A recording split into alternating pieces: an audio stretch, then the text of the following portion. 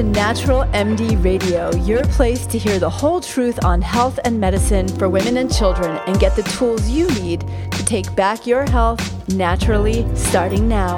I'm Dr. Aviva Ram.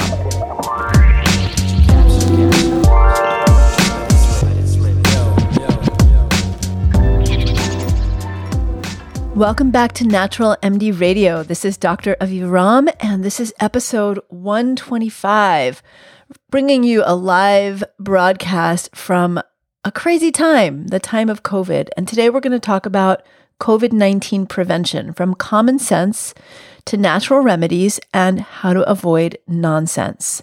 I know you've been waiting to hear from me on how to prevent and treat COVID-19 naturally, particularly the herbs and supplements I recommend, what I think about things like elderberry and cytokine storm, and much more. In this podcast today, I'll be discussing these, and in a subsequent one, coming in the next few days or so, I'll talk about natural therapies for COVID-19 symptoms, whether they work, what's appropriate to try, and when to get medical care. While herbs are an important part of my life and work, this is really a time to be cautious about who you listen to and conservative about what you try. In today's episode, I'll share important prevention strategies, which herbs and supplements are safe enough to try and have enough evidence to support their use for healthy immunity to make them worth even considering spending your money on. But I want to really emphasize that this information is not a substitute for the continually updated official information from appropriate health authorities, including the Centers for Disease Control and Prevention and the World Health Organization, nor for your primary care provider, nor should they be used in any cases of serious infection. Also, before I jump into natural therapies for immunity, I want to address some things that are on my mind that are happening in the natural medicine community because I want you to be aware. COVID-19 is health clickbait, and that's good for the wellness industry, but it might not be so good for you and for me. I feel personally that I'm in a bit of a deja vu when it comes to this infection. As soon as SARS hit in the early 2000s, and then again when H1N1 hit, like now, there was no shortage of information from, air quotes, experts on what natural medicines you can take and buy from them for prevention and cure of what each time was an entirely new infection with no research about the infection, let alone the herbs or supplements. And not just no research, but no precedent for traditional use because it had never been treated before. The infections were entirely new. At that time, I was the president of the leading organization for herbalists in the US and actually in the world. Seeing the glut of articles, advertisements, and products being hawked even by some of our own community members, I, along with the leaders of two other natural medicine organizations, published a press release stating that this was a real medical condition, not a hoax, as some were proposing, that the situation was still emerging and we really didn't know the extent of the threat, and begging people to please not forego common sense approaches to prevention and appropriate medical testing and care should they think they have disease, or should they appear to have a severe case or complications. The differences now are that the internet has become massive since that time, and there's no shortage of influencers and experts, many of whom are not experts at all, willing to share their advice. Integrative and functional medicine was fringe back then, and it's now mainstream with access to alternative testings and supplements everywhere. And there are players, big and small, in the natural medicine arena, more than willing to profit substantially off of half-truths, hyperbole, and your fear by selling you tests and treatments that they swear work. We live in a world in which an outbreak of this magnitude is clickbait. It's an opportunity for many of all sorts of health modalities to position themselves as leaders and experts, even when they have no training in public health, no training in infectious disease, no real training or experience with natural therapies other than taking care of themselves, and have no clinical experience. And that's where I can actually say that I do have an extensive amount of all four of those. It's also an opportunity for supplement companies to cash in, and they are. Of course, within that, there are many well-meaning people, including those who may even be personally loading up on the supplements and treatments that they're selling. But over the past 10 days, especially as COVID-19 has spread rapidly across the planet and landed solidly on U.S. shores, I've seen quite a lot of content on the internet from integrative herbal and functional medicine people that has really disturbed me. Here are just a few examples. The founder of a well-known medical startup promoting itself as the future of medicine provided what on the surface appeared to be a reasonable and important analysis of the fact that chronic illness, now rampant in the U.S., does make people more vulnerable to infections and complications from them, and rightly attributed this to a broken healthcare system. So where's the problem? The big take-home of the article and accompanying series of Instagram posts is that you might want to get that lab testing for chronic disease. And while you're reading the article, guess what? You get a pop-up offering you that very testing if you join their practice. There are no lab tests that can tell you if you're high risk for contracting COVID-19. We do know that having a chronic health condition like diabetes or heart disease does increase one's risk of complications, not just from this novel virus, but from flu and many other infections. And yes, that testing can be really important, but it's not going to make any difference in an acute setting. A well-known herbalist touted that he personally cracked the code on what causes this novel coronavirus and makes humans physiologically susceptible. And not only that, he could sell you the herbs to boost your immune system and protect you against the disease. Now, I can guarantee you he's not being nominated for the Nobel Prize in Medicine this year, that he has not cracked a code that scientists around the world, good people like you and me, with families they also want to protect, have not yet cracked. Even companies that stand to make billions, that's billions with a capital B, on vaccinations and treatments with research teams on this 27 right now so that they can be the first to market, haven't figured it out. Then there was the example of one of the largest natural medicine websites, and I'm saying medicines in air quotes too, that alleged, falsely, that the use of high-dose intravenous vitamin C is a cure for COVID-19, is being used in other countries as an effective treatment, and then links to a company that sells IV vitamin C therapies that they no doubt have an affiliate relationship with. I've also seen a lot of troubling emotional and spiritual platitudes, I'm sure also meant to be well-meaning reassurance and inspiration, but which I find at best fall flat as disingenuous, and at worst, frankly, disrespectful. For example, a well-known health celebrity posted and another shared that COVID-19 is forcing us to all slow down, make time to be more present in our lives, and recognize our powerful connection to nature.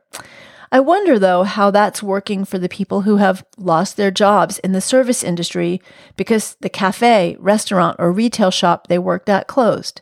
The single mom who can't just stay at home and do crafts and play cards with her kids even if she wants to, whose kids' schools have closed and she's scrambling to find childcare and not lose her job.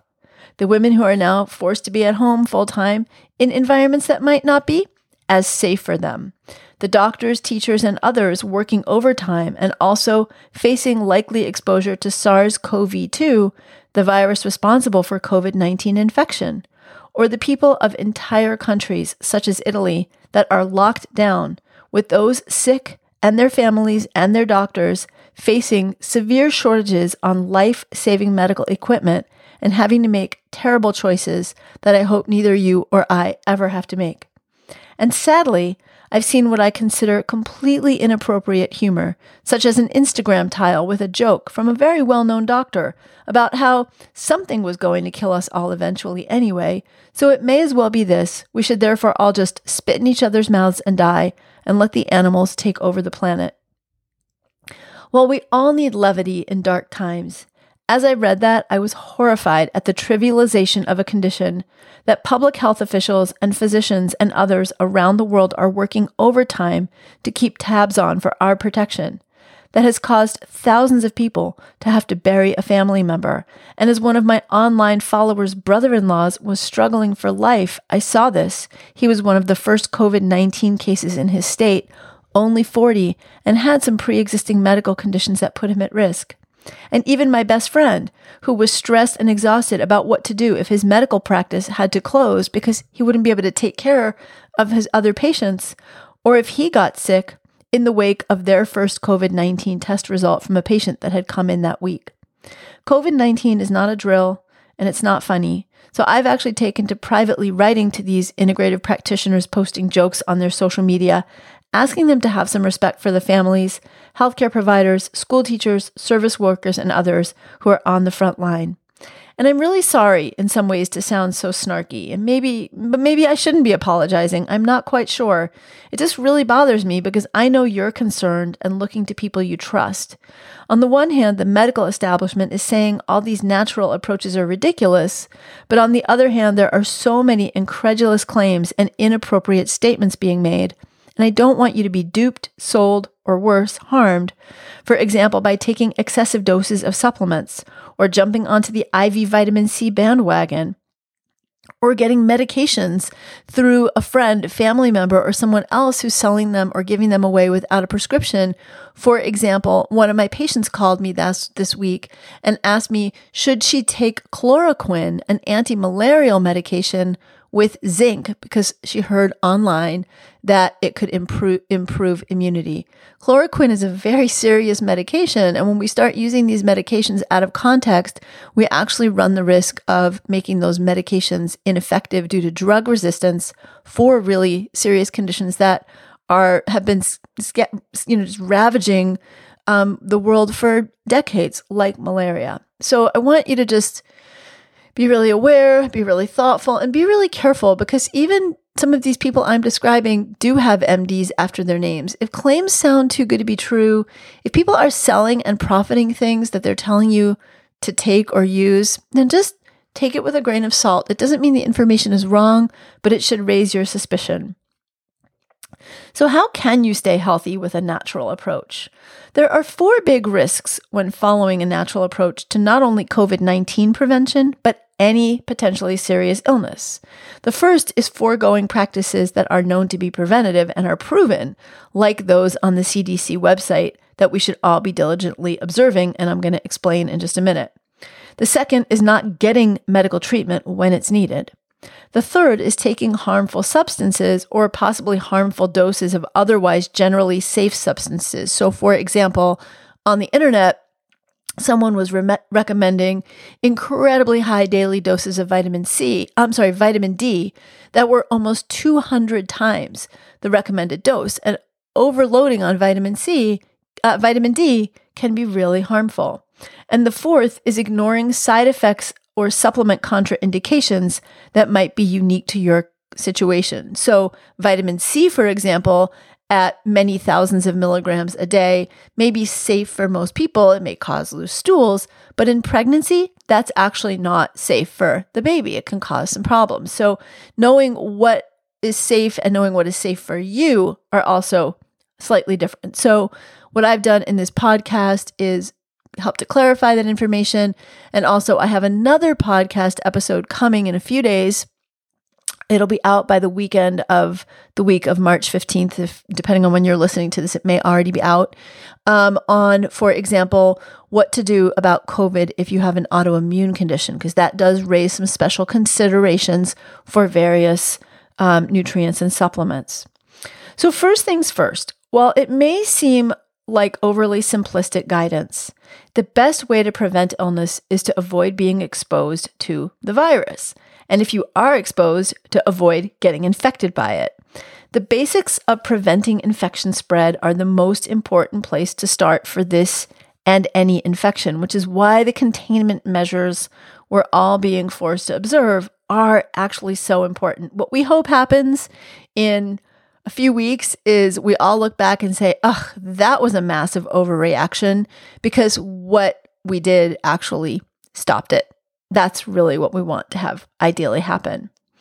So when you think about prevention, there are some really important steps that you can take. And these are also steps that are totally free and you can take even if the supplement aisle shelves are completely empty at your local stores and you can't order a single bottle of zinc off of Amazon, which is actually the status right now. I've been checking regularly to keep up with access for my patients, for example, and a lot of places are running dry.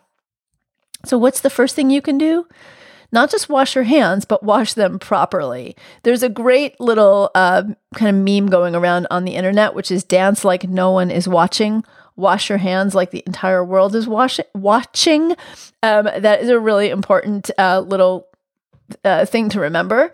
One of the most practical common sense steps to preventing infection is washing hands. And coronaviruses, like this year's version, that has so far caused at least 120,000 or some odd infections worldwide, and some estimates are that for every one case we have detected, there may be 5 that are undetected. This particular year's coronavirus, the SARS-CoV-2, and there are 2 strains, are encased in a lipid or fatty envelope. Just like soap cuts grease and fat on your hands and on your dishes, soap can break that fat apart and make the virus less able to infect you. So wash your hands often, or at least regularly, several times a day throughout the day with soap and water for at least 20 seconds. And make sure that you wash your hands, especially after blowing your nose, coughing or sneezing into your hand, going to the bathroom, and before eating or preparing foods, as well as after being in public or while being in public and touching a lot of things. Sounds simple? It is, but you'd be surprised by how many people don't follow certain basic guidelines. A 2013 study found that of more than 3,700 people observed by trained observers, only about 5% of them washed their hands properly for disease prevention. 1 in 4 people used the splash and dash method, or what I sometimes also call the wet and jet method, wetting their hands but not using soap. Only 5% spent more than 15 seconds washing, rubbing, and rinsing their hands, and get this, only 1 in 10 washed after using the restroom. Like, come on, people. In general, most people wash their hands for only about 6 seconds. So how do you wash your hands properly? Turn on the water, hot or cold work equally well, lather up, and sing the happy birthday song twice while thoroughly rubbing soap over all over your hands, then rinse and dry your hands. Another option or alternative to the happy birthday song is apparently if you have the entire opening monologue of the Star Trek Enterprise series memorized, you can say that. Singing the tune after is optional, does not count as part of the 20 seconds. Now, of note, liquid soap cleans germs off of your hands. So does most bar soap, but you don't want to use shared bar soap, and obviously you probably wouldn't find a bar in a public place, hopefully not. You can use a shared bar at home if everyone is well and generally not sick, but having liquid soap in your bathroom if you have a guest over is a good idea.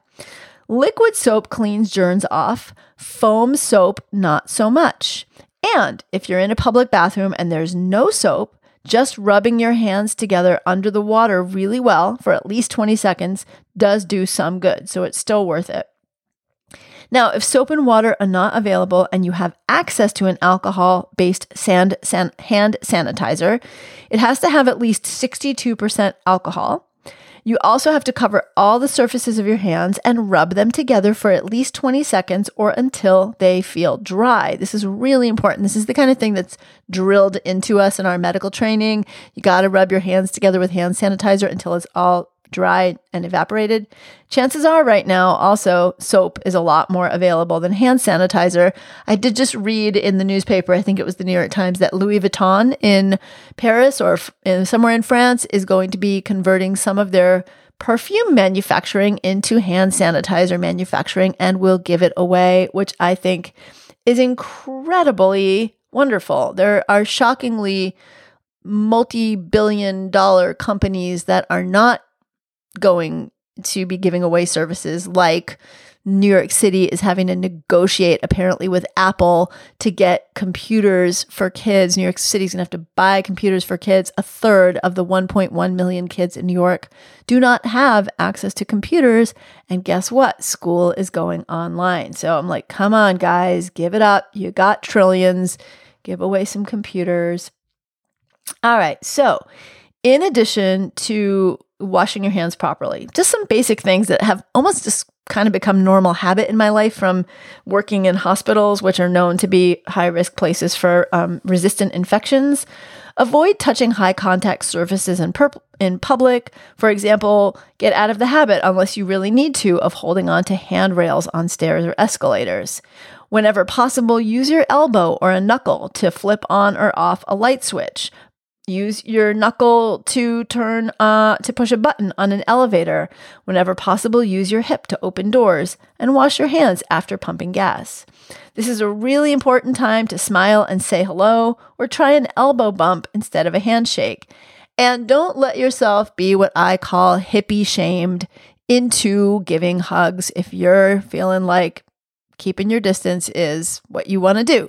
The idea of social distancing is very different than the idea of social isolation. Social distancing is keeping a 3 to 6 foot different distance between yourself and another person.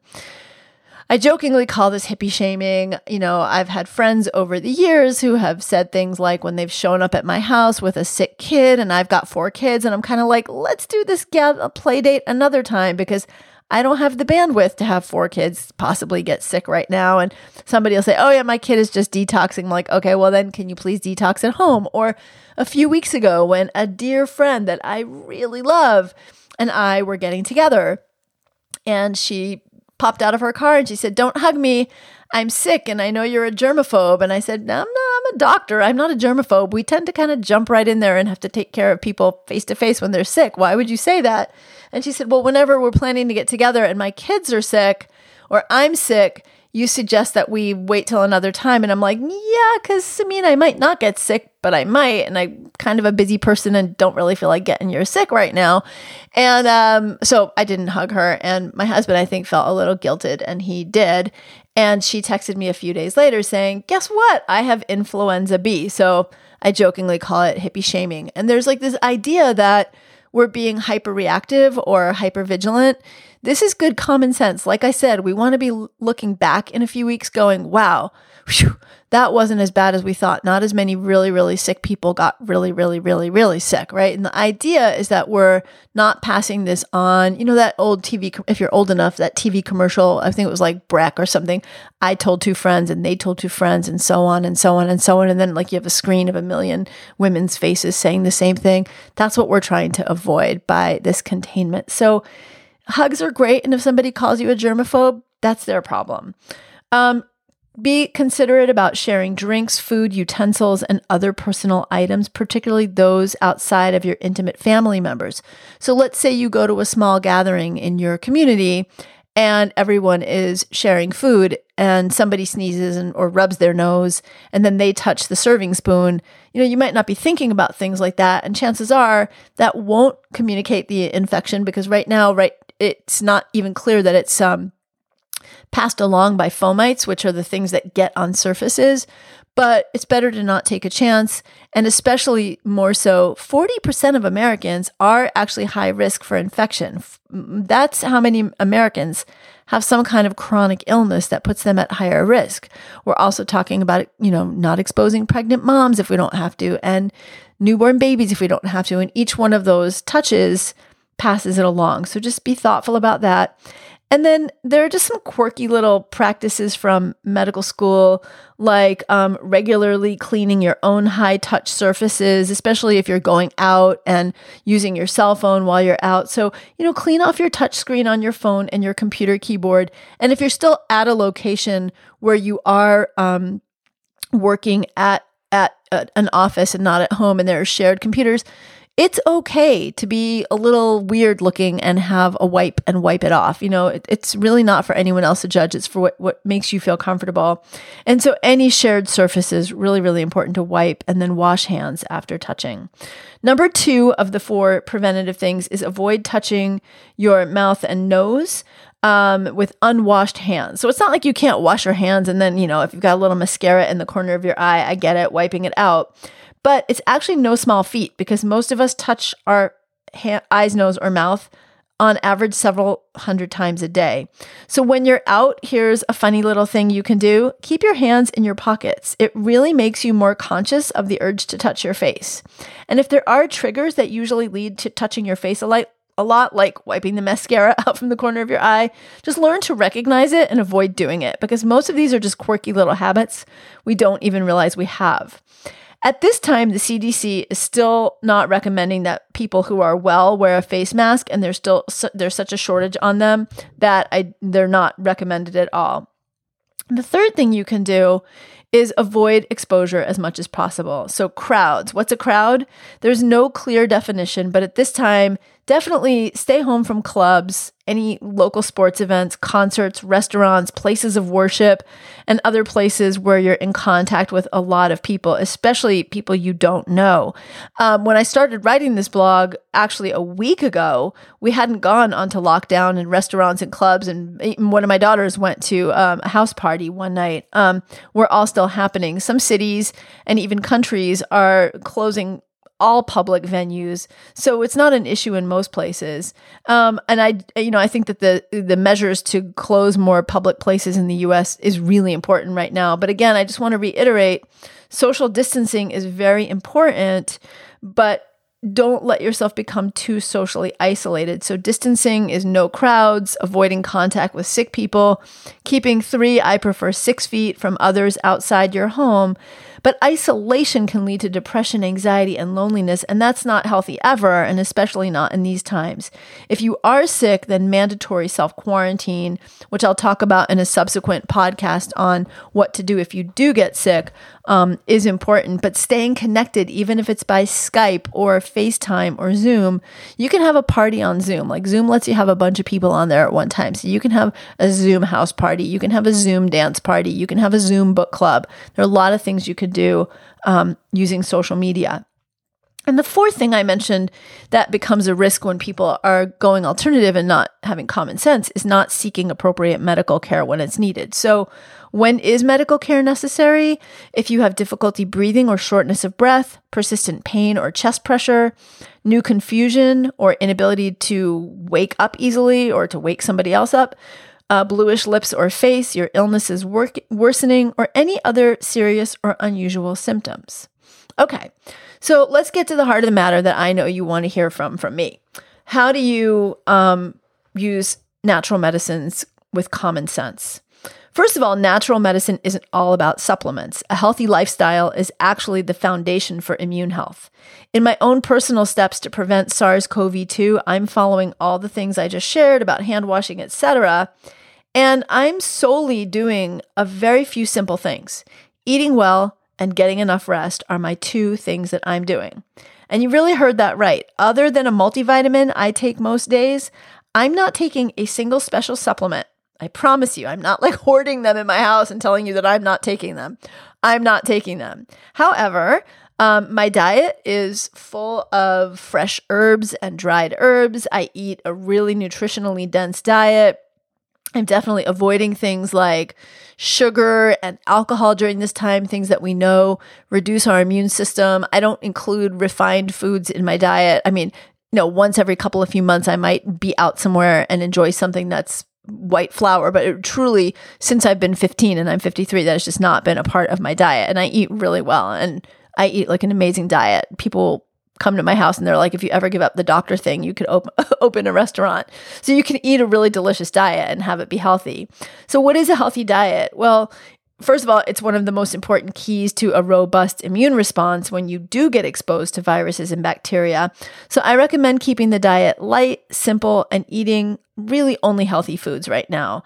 An optimally healthy diet to me is a very basic Mediterranean style diet that includes 6 to 8 servings of fresh veggies and fruits every day, nuts, seeds, whole grains, legumes, eggs, and if you can get it right now, fish is great. But right now, leaning toward a diet based on a more vegan plan is also really sustainable. It's much easier to get bulk bags of rice and cans of beans than it is to get fresh fish, for example. And one of my patients just last week told me she couldn't get eggs at her market in New Jersey, and that the Costco had closed because there were too many people in it at once. And so they were having to monitor how many people went through it. So eating a nutritionally rich diet, keeping all the junk, the sugar, and the alcohol, or to the extent that you can. I get it if you're home with your kids right now full time, totally bake a batch of chocolate chip cookies, that's fine, but keep it to a reasonable amount. Get enough sleep. Sleep quantity and quality play a major role in immune health, and lack of adequate sleep can make us more susceptible to colds, the flu, and can impair immune response more generally, while creating also a heightened inflammatory state. So how much sleep do most of us need for optimal health? No less than 7 hours, but also no more than 9 hours is a really sweet spot amount for optimal immune health. If you're having trouble sleeping, over on my website, I share links in a blog that corresponds with this podcast. So you don't have to memorize everything I'm saying. You can just go right over there and get all the deets, all the doses for supplements I'm going to tell you about, etc. And you can find links. How do you find this article and podcast? Well, you're at the podcast, but if you're looking for it over on my website, go to my website homepage, avivaram.com, and under that giant banner picture with me, below that, you'll find something about COVID and a link to learn more or read more. Click on that. You'll get to a whole page of articles, many of which have corresponding podcasts, or the podcasts are being generated in real time for you.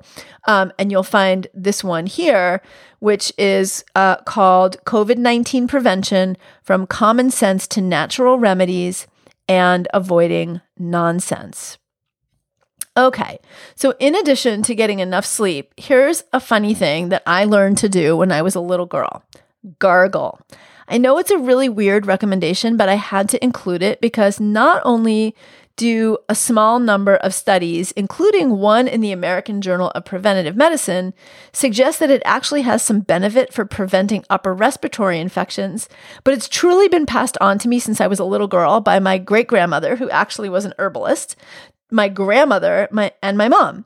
It's totally free and it can't hurt. Saltwater gargles are what my great-grandmother and my mom recommended, but there's no evidence that they're more effective than just plain water. How often and how long do you gargle for?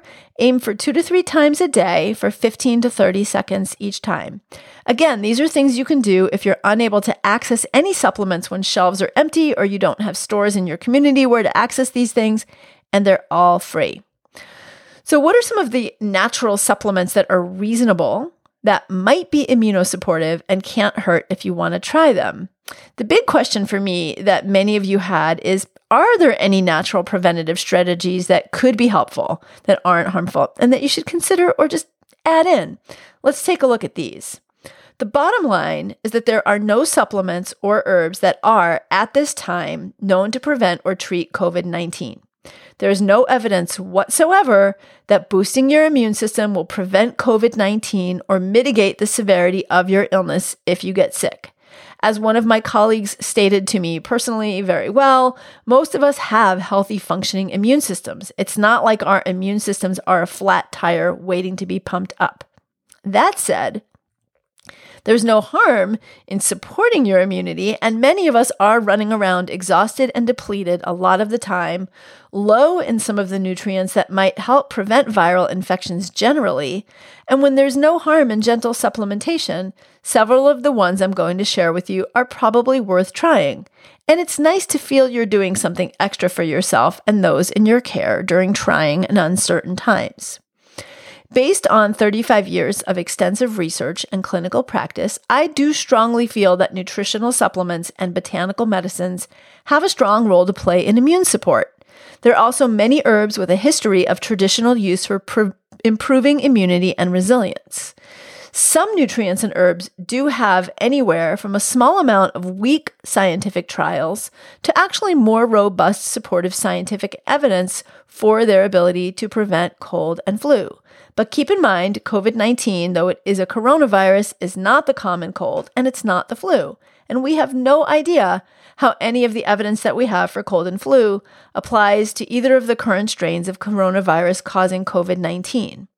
Further, even when nutrients or herbs may be effective, there's a tremendous variation in potency and quality of individual products. That said, these are the supplements that I feel have moderate evidence for preventing cold or flu, and I consider them generally safe for most individuals to take, and no reason not to take them in our present time, unless there are exceptions for specific groups or those with specific conditions, and I'll mention those as we go along. So let's start with the nutrients.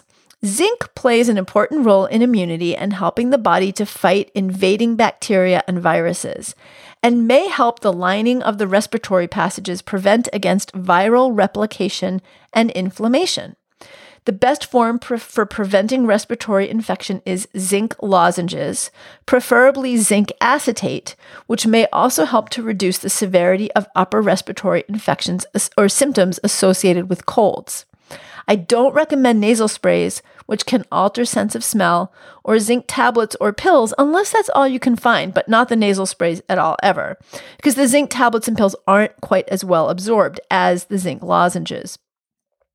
A dose of 5 to 10 milligrams a day is typically enough, but you can take up to 45 milligrams a day for a few weeks at a time. I recommend the lower doses for pregnant women and breastfeeding women, and make sure to also see how much is in your prenatal vitamin so you're just building up to that, top amount, but checking what you're already getting. As I learned the hard way personally from 2 vomiting young children on a cross-country trip about 30 years ago, taking zinc supplements, especially on an empty stomach, can cause nausea and vomiting. My kids were sick. We were traveling on a 9-week car trip out to the Southwest and then up to the Northwest and back to the East Coast. And at some point, the kids, a couple of weeks in, had sniffles and little coughs. My husband and I stopped at a little health food store in some teeny weeny town. Maybe one of you live in that teeny weeny town. It was somewhere, I think in Kentucky or somewhere. And we got zinc lozenges and we broke them into quarters. The kids were like, 4 and 2.5 at the time. So we gave the youngest like a tiny little piece of lozenge and we gave the 4-year-old a quarter of the lozenge. And within half an hour, the kids were like, I don't feel well, my tummy hurts, and then just like vomiting. And any of you who have kids or have had anyone vomit in your car, that's not fun. And then add that to a 9-week car trip in the summer. It was awful, but that's what happened. But I learned from my own trial and error before I ever read about zinc lozenges causing nausea and vomiting. Not a great thing. So take them with a meal. Although many of the combination lozenges, like you can find, zinc and cherry and echinacea lozenge that has honey or some other base to it, those may be less nauseating. Zinc supplements can interfere with the absorption of certain medications, including quinolone or tetracycline antibiotics. If antibiotics become required for the treatment of COVID-19 complications or another infection should you get sick and really sick, discontinue supplementing with the extra zinc. Zinc supplementation can also interfere with diuretics and certain medications used to treat rheumatoid arthritis, so check with your doctor if you're taking any of those before you start supplementing with zinc. All right, moving on to vitamin D. Vitamin D is a fat-soluble vitamin. Actually, technically, it's a pro-hormone. It becomes a hormone in your body.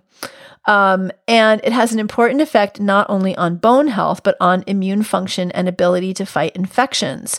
Just a quick aside, when I was at Yale in my medical training, we had a grand rounds from the nephrology team who were doing research on dialysis, and dialysis patients, people with diabetes or kidney failure, and particularly those with diabetes who have uncontrolled blood sugars, are very prone to very severe infections and pneumonia, for example, which is why they're at so much more risk with our current infection that we're pandemic. They're also very susceptible to infections when they get dialysis, which they're getting 3 times a week. So the experiment was giving a control group of patients no vitamin D and then giving the experimental group vitamin D. And long story short, after however many months they did this study for, I don't remember anymore, there were substantially reduced infections in the patients receiving oral vitamin D3 supplementation. So it became part of the protocol. According to a 2017 meta-analysis in the British Medical Journal, vitamin D supplementation is safe and it protected against acute respiratory infection overall. Individuals who were significantly vitamin D deficient experienced the most benefit from taking it. Another study published in a journal called Thorax found that vitamin D deficiency is common in people who develop acute respiratory distress syndrome. This is significant because it's one of the feared complications of COVID-19, and per this report, appears to contribute to the development of the condition. The best form of vitamin D for maximal absorption is vitamin D3, and supplementing between 1,000 and 2,000 units a day is safe and ample for most people unless you're vitamin D deficient, in which case you may need to go up to 4,000 units a day, which is still a safe dose during pregnancy and breastfeeding per the Office of Dietary Supplements. Actually, the Office of Dietary Supplements, which is a branch of the National Institutes of Health, so it's a federal organization, says that up to 4,000 international units of D a day is safe for children 9 years and older, adults, pregnant, and lactating women. Children's doses younger than 9 are typically 400 to 800 units a day. For best absorption, try taking it with a meal that also contains healthy fats like salmon or avocado, but it can be taken at any time. Food sources of vitamin D include fatty fish like salmon, tuna, mackerel, cheese, and egg yolks also provide a small amount. Vitamin C is probably the most commonly recommended nutrient for cold and flu prevention, and there's a reason for it. Not only does it help immune cells function properly, nearly 150 studies demonstrate that it can help fight different pathogens and support the health of the respiratory passages. But most of those are animal studies. Can it help prevent colds and flu in people? Here's what a 2013 Cochrane database meta-analysis based on 29 trials comparing 11,306 participants had to say. Vitamin C appears to lead to a 50% reduction in the likelihood of catching a cold in athletes who perform regular or acute bouts of intense exercise compared to athletes who don't take vitamin C. And cold duration may be reduced by about 8% in adults and it's 14% in children who take vitamin C regularly, and colds may be less severe. Now, the strongest data is actually for athletes, and a little bit of strength behind the data on reducing duration and severity of cold. It's not super strong data, but given the low cost and relative safety of vitamin C supplementation and its possible benefits preventing respiratory infections, it seems worth including it in an overall daily cold and flu prevention plan. And it's not contraindicated in a COVID-19 prevention plan. A typical dose is up to 2,000 milligrams a day. This dose is safe for pregnant and breastfeeding people. Children's dose is substantially lower. And if you can't find vitamin C because everyone else has bought it up, remember, oranges and grapefruits are important sources of vitamin C, as are red and green peppers, kiwi fruit, broccoli, strawberries, cantaloupe, and baked potatoes. So eat a wide variety of those. Now, many of us have heard about the myriad benefits of probiotics, and there are so many mechanisms by which a healthy microbiome supports immunity. And it's really mission critical for an overall healthy immune system to maintain a healthy microbiome. But what about taking probiotics for the prevention of colds, flu, or other respiratory infections? A 2015 Cochrane database review found no evidence that probiotics prevent respiratory infection. A subsequent review, though, perhaps a little bit less reliable than that one, did find some possible benefits for children, athletes, and the elderly. Nonetheless, a typical probiotic product containing an array of lactobacillus and bifidobacterium species is considered safe for most people. If you have IBD, which is inflammatory bowel disease like Crohn's or ulcerative colitis, or if you're immunodeficient, speak with your healthcare provider before supplementing because there may be some specific issues that may make it less safe for you. Taking a probiotic is safe during pregnancy and breastfeeding. Do you have some unexpected time on your hands right now and want to learn more about microbiome and probiotics? I've got some great podcasts on probiotics, microbiotics from some of the world's leading researchers. And if you head on over to my website and click to the link for this blog that accompanies the podcast that you're listening to, you'll find tons of links in there. All right, let's switch gears and talk about herbs.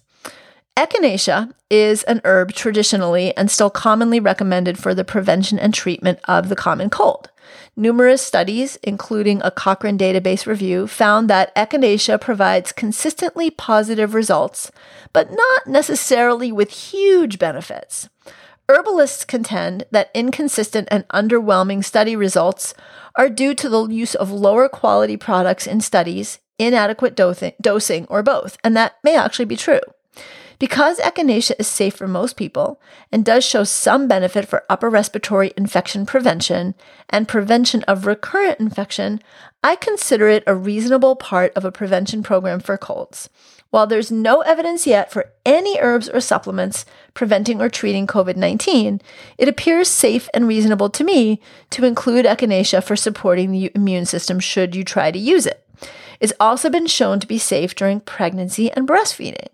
A typical dose is 300 to 500 milligrams of the dried herb in capsule or tablet 3 times a day, or my preferred way, 2.5 to 5 milliliters of the tincture, which is also called a liquid extract, or you can take a glycerite, which is another extract form if you don't use alcohol, up to 3 times a day. Who should avoid or speak with their doctor before taking echinacea? Those with active chronic systemic autoimmune conditions such as lupus, anyone with autoimmune conditions who have previously tried echinacea and experienced a flare, and those of you on immunosuppressive medications.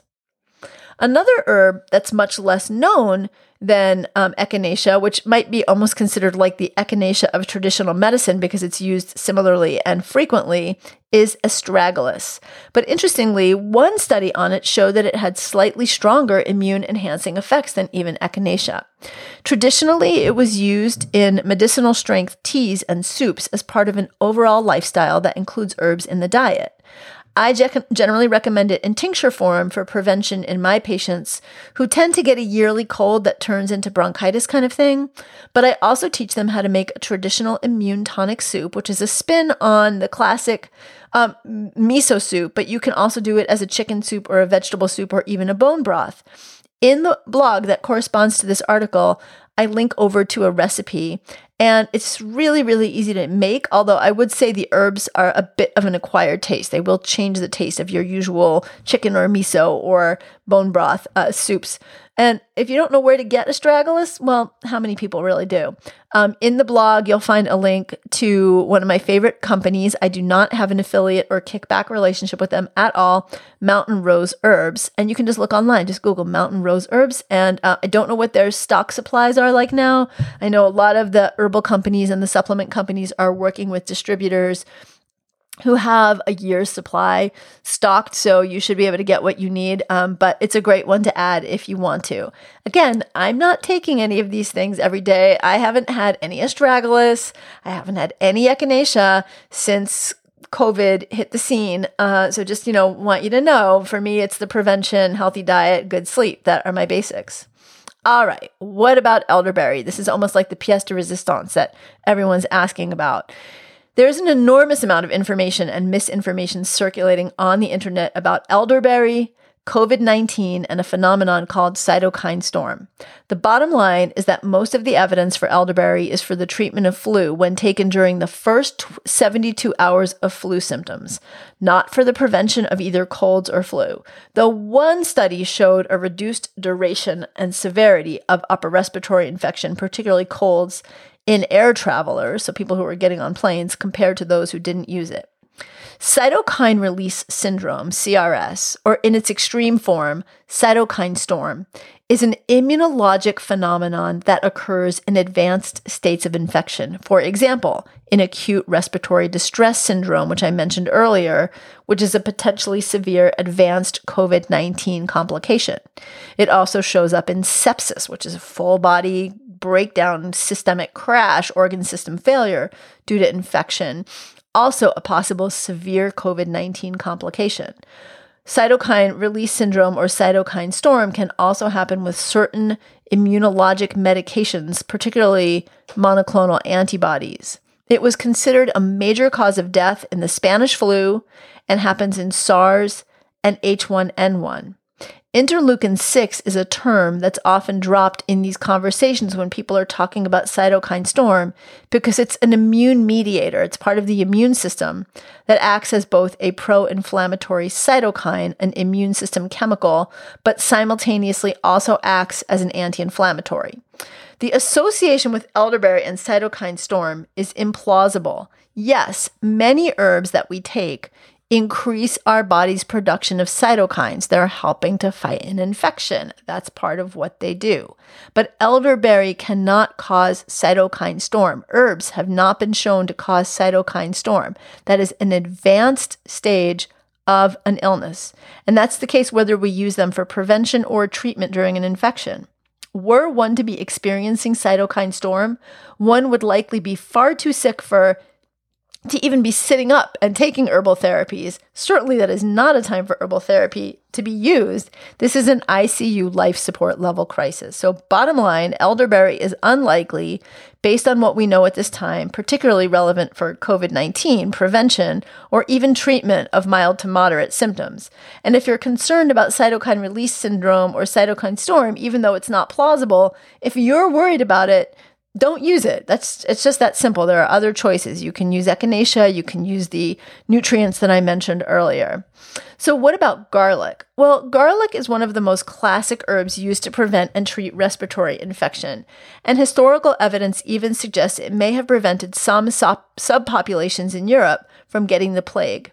But it's more specific to bacterial infections than viral infections. Nonetheless, it's one of my personal go-to dietary strategies for overall health and immune health.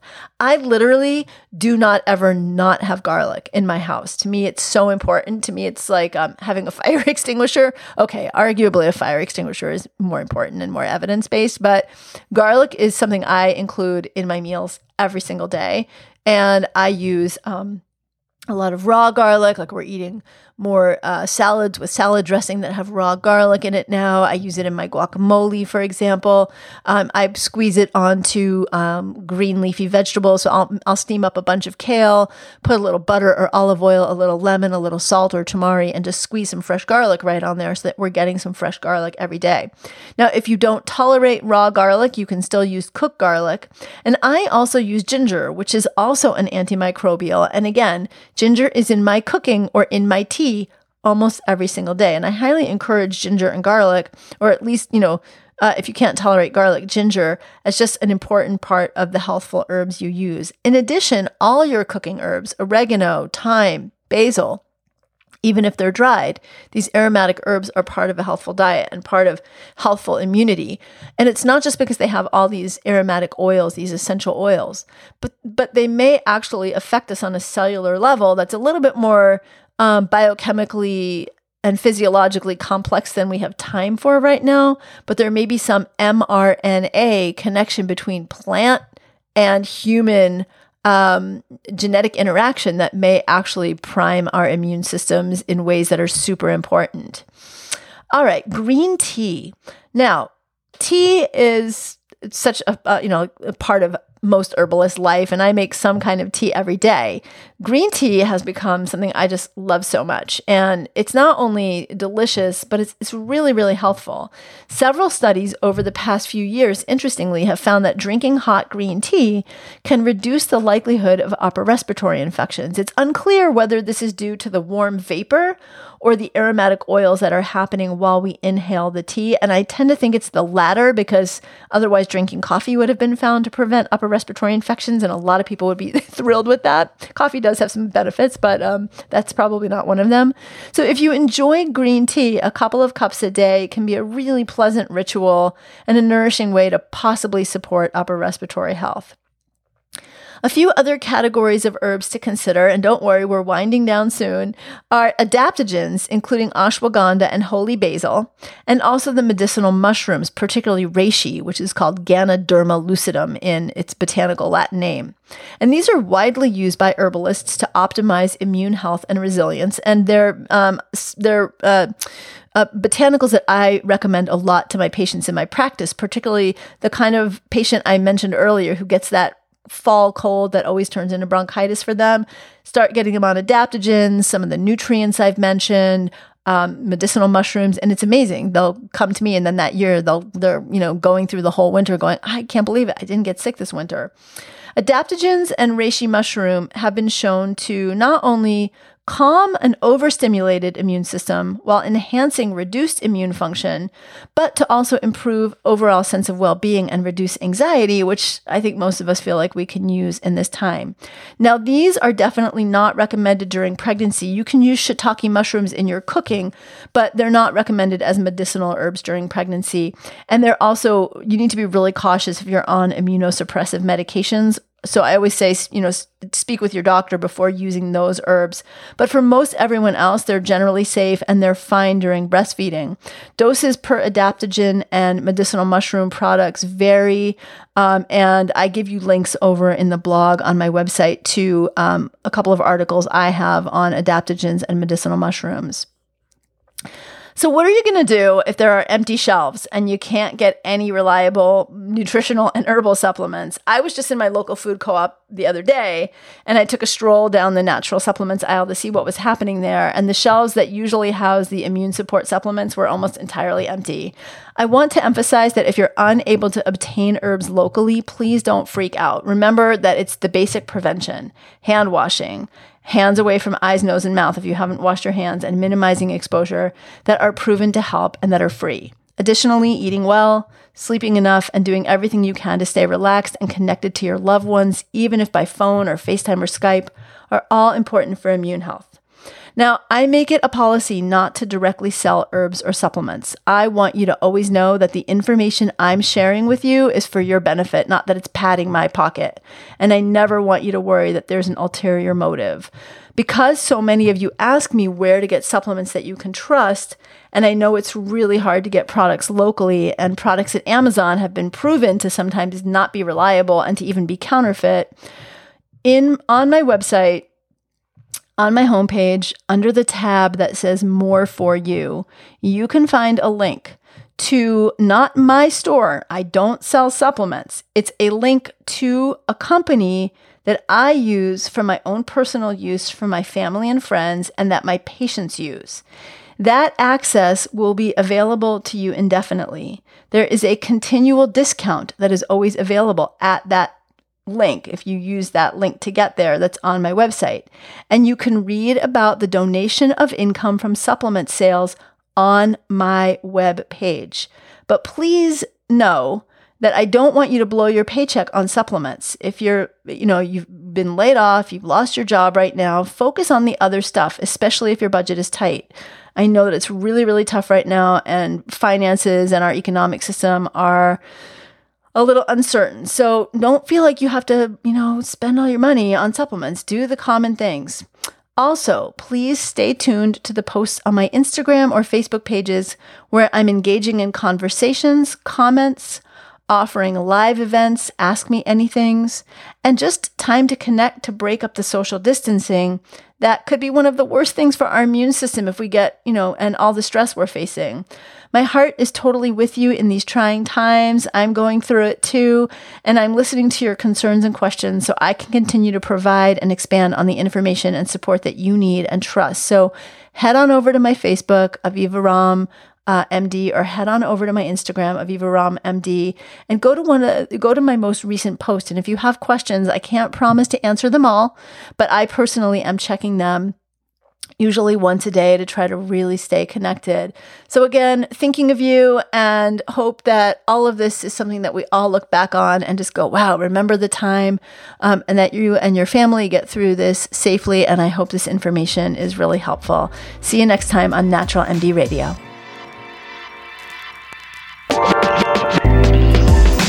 I hope you enjoyed this episode of Natural MD Radio. If you did, please go to avivaram.com and join the conversation about the show on my blog. And while you're there, be sure to sign up for my newsletter. It's free and it's jam-packed with powerful tips to help you take back your health naturally. That's avivaram.com. Take care and see you next time.